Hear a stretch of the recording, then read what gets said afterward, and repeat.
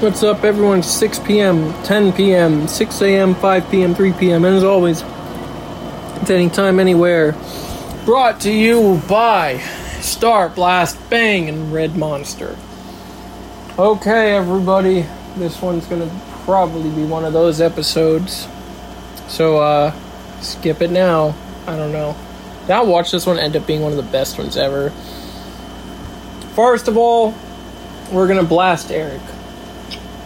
My dad, but I don't remember why. He texted me something this morning. He's like, when you blame me, remember to mention that you started it. I don't remember what it was, so hold on while I go through my text messages to tell you the tea.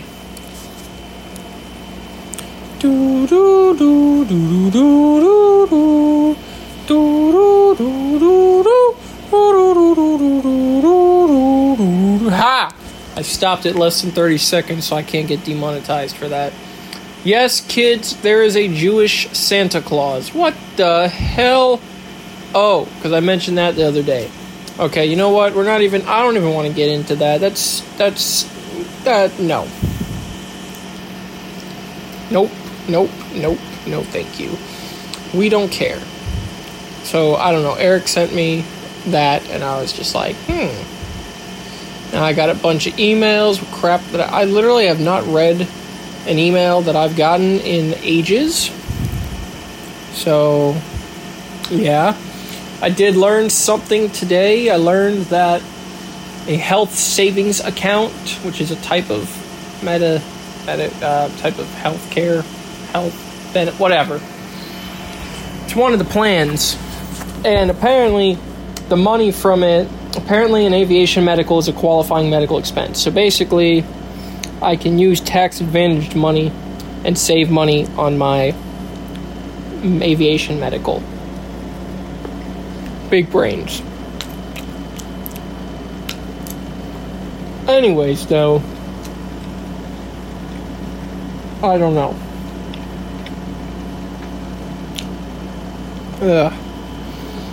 I wrote down some stuff. Oh, one of the toilets was broken again, so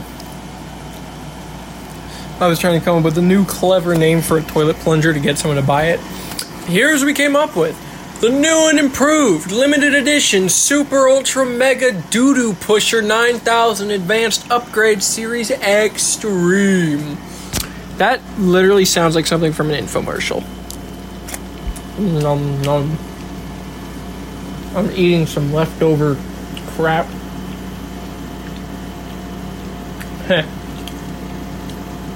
Talking about eating crap while we're talking about using a toilet plunger. Anyways, yeah. Buy your new and improved limited edition super ultra mega duty pusher 9000 advanced upgrades. Blah, blah. Come and get your new and improved limited edition super ultra mega doo-doo pusher 9000 advanced upgrade series extreme, and we'll throw in a second new and improved limited edition super ultra mega doo-doo pusher 9000 advanced upgrade series extreme. That's two new and improved limited edition super ultra mega doo-doo pusher 9000 advanced upgrade series extremes for the price of one new and improved limited edition super ultra mega doo-doo pusher 9000 advanced upgrade series extreme. Okay, anyways. Bruh.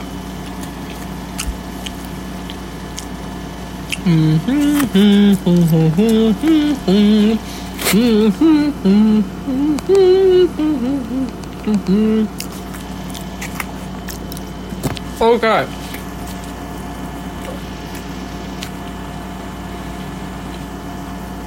That was literally the only thing I wrote down for today. Because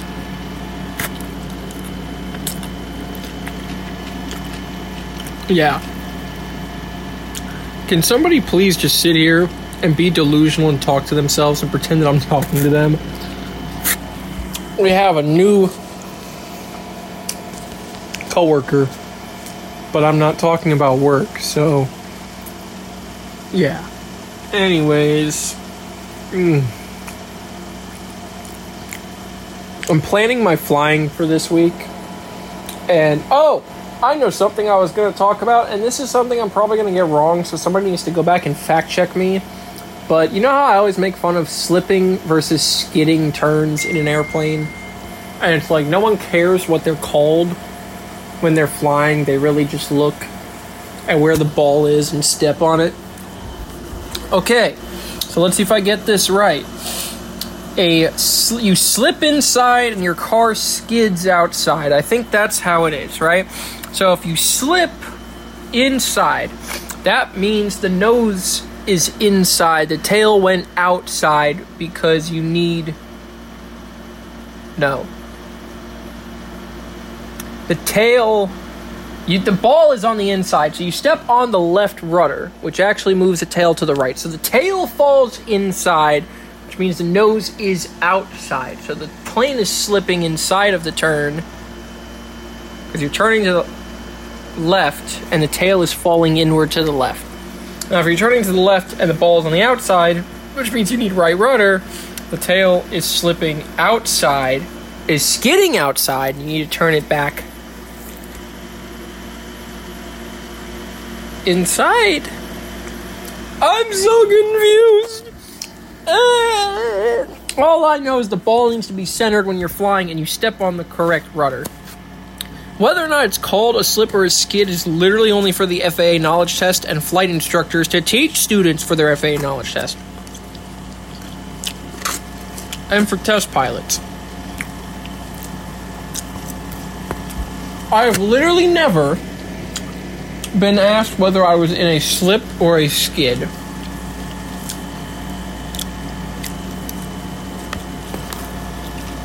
Keep that in mind. The reason I'm thinking about this is because today we were talking about things that you need to know versus things that the FAA just makes you know for some reason. We started by talking about how I was looking at some NOTAMs, and I was making fun of the new NOTAMs website that the FAA has, because if you go to DINS, the Defense Internet NOTAM Service, you get this old text-based looking thing, and it's like, this is what the real... Once you upgrade from the kiddie version of NOTAMs, and you go to the adult version of NOTAMs, that's when you're a commercial pilot.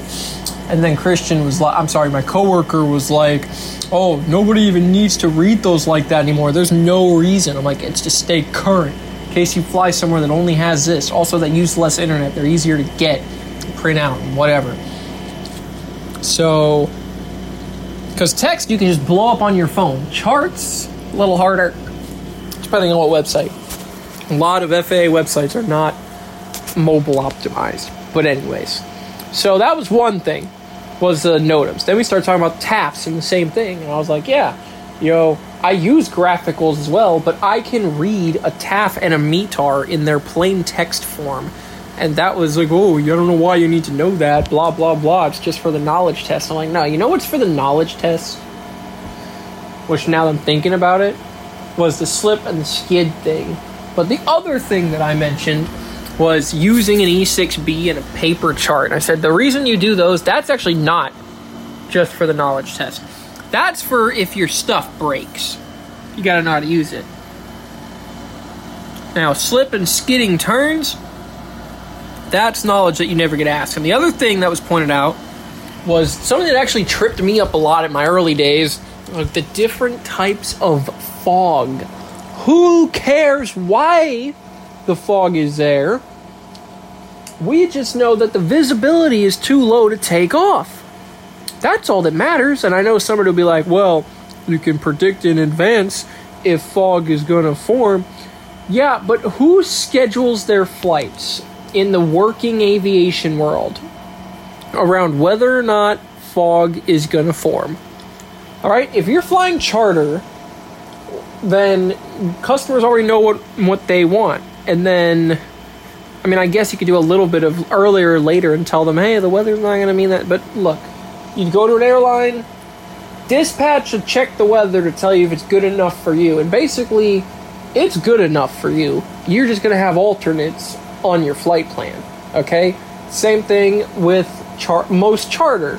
A lot of the times, either like you're filing your flight. You're checking at the airlines. The weather is being checked for you, so that's already. It doesn't matter what type of fog or predicting if the fog is forming. And then at the charter, you're only checking the current weather to see if you can go, but you're not doing any flight planning for the future for the most part. Like, not a big amount of it. You're not like, the wind is slightly pushing off the shore over here and blah blah blah, and there's a chance of fog building up. And even if that is the case with your operation, I don't know every operation, I'll admit that. But if you're not sure of what conditions could arise, that's what the weather briefers are for. Because there's constantly, and then especially this goes for GA even more than charter and stuff, but we get told all the time, why are you going to trust how you read the weather? These people are trained professionals, that's all they do. You should always call the weather briefer, right? So that makes it even kind of like, what? Then why am I learning this if somebody else definitely does it better than me, and it's my job, per my training, to use them? Oh, well, you should understand what could... I don't know. I'm kind of going back and forth and around in circles here. I wish I had written this down beforehand, because this actually is a pretty good topic. Like, fog really messed me up in the beginning, okay? Now, I know about visibility. I know to call the weather briefer and ask how the visibility is going to be for a GA pilot. I know at an airline what the visibility is required to be. But in neither one of these circumstances does whether or not the potential for fog to form based on the different types of fog ever arise. The only time it comes up is when a CFI has to teach it to their students for whatever purpose. I really don't know. If one of you pilot types out there would like to explain to me why we have to know the types of fog, please do. And this is not... I don't hate weather. Like, I like looking at my weather charts. Again, I sit there and I read the real METARs and TAFs with no problem. I just don't understand why we have to... There's certain things that we learn that I don't understand how that applies to our line of work. So, with all this wonderful information in mind, I was actually helping the new girl a little bit. I'm not going to tell you about work so much, but I got to go on a little spiel about how nice it is having ADS-B, because every aircraft after 2021 that's going to fly in controlled airspace must have ADS-B installed. Equipped. Which means I can always tell where any of my planes are at any time, since anytime they fly, they have to use the ADS-B. Back in the day, when they didn't have to, they could just, not use it and nobody would know where they landed. See that? We live in the golden age where you're constantly being tracked. Big brother is always watching you. Oh, look at me using the Patrick voice per my coworker. Wonder who that is. Anyways, I love how this started out kind of crap, got a little bit better. Now we're going to go back to your daily dose of crap. So tomorrow I was supposed to go for a ride in the Caravan, because tomorrow is my Friday at work. I don't have to worry about waking up early the next morning. And actually, I really don't have to worry about waking up early the next morning, since my mechanic is closed and I can't go and get my bike taken care of tomorrow. I got to wait until next Friday. So I'm not flying until the night. I could sleep all day, in theory.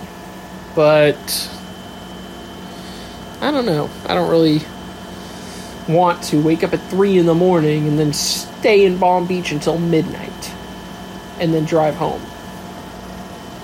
Just for a 20-minute to an hour flight in the back seat of a Caravan.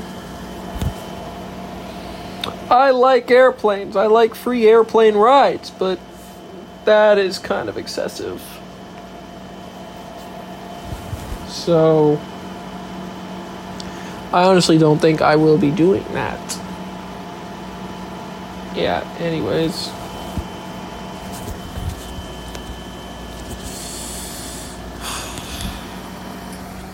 I am really tired, you guys. But I droned your ear off enough for today. So, Peace of mind. Keep the pointy side forward and the dirty side down. And stay frosty, spaceman. Zona.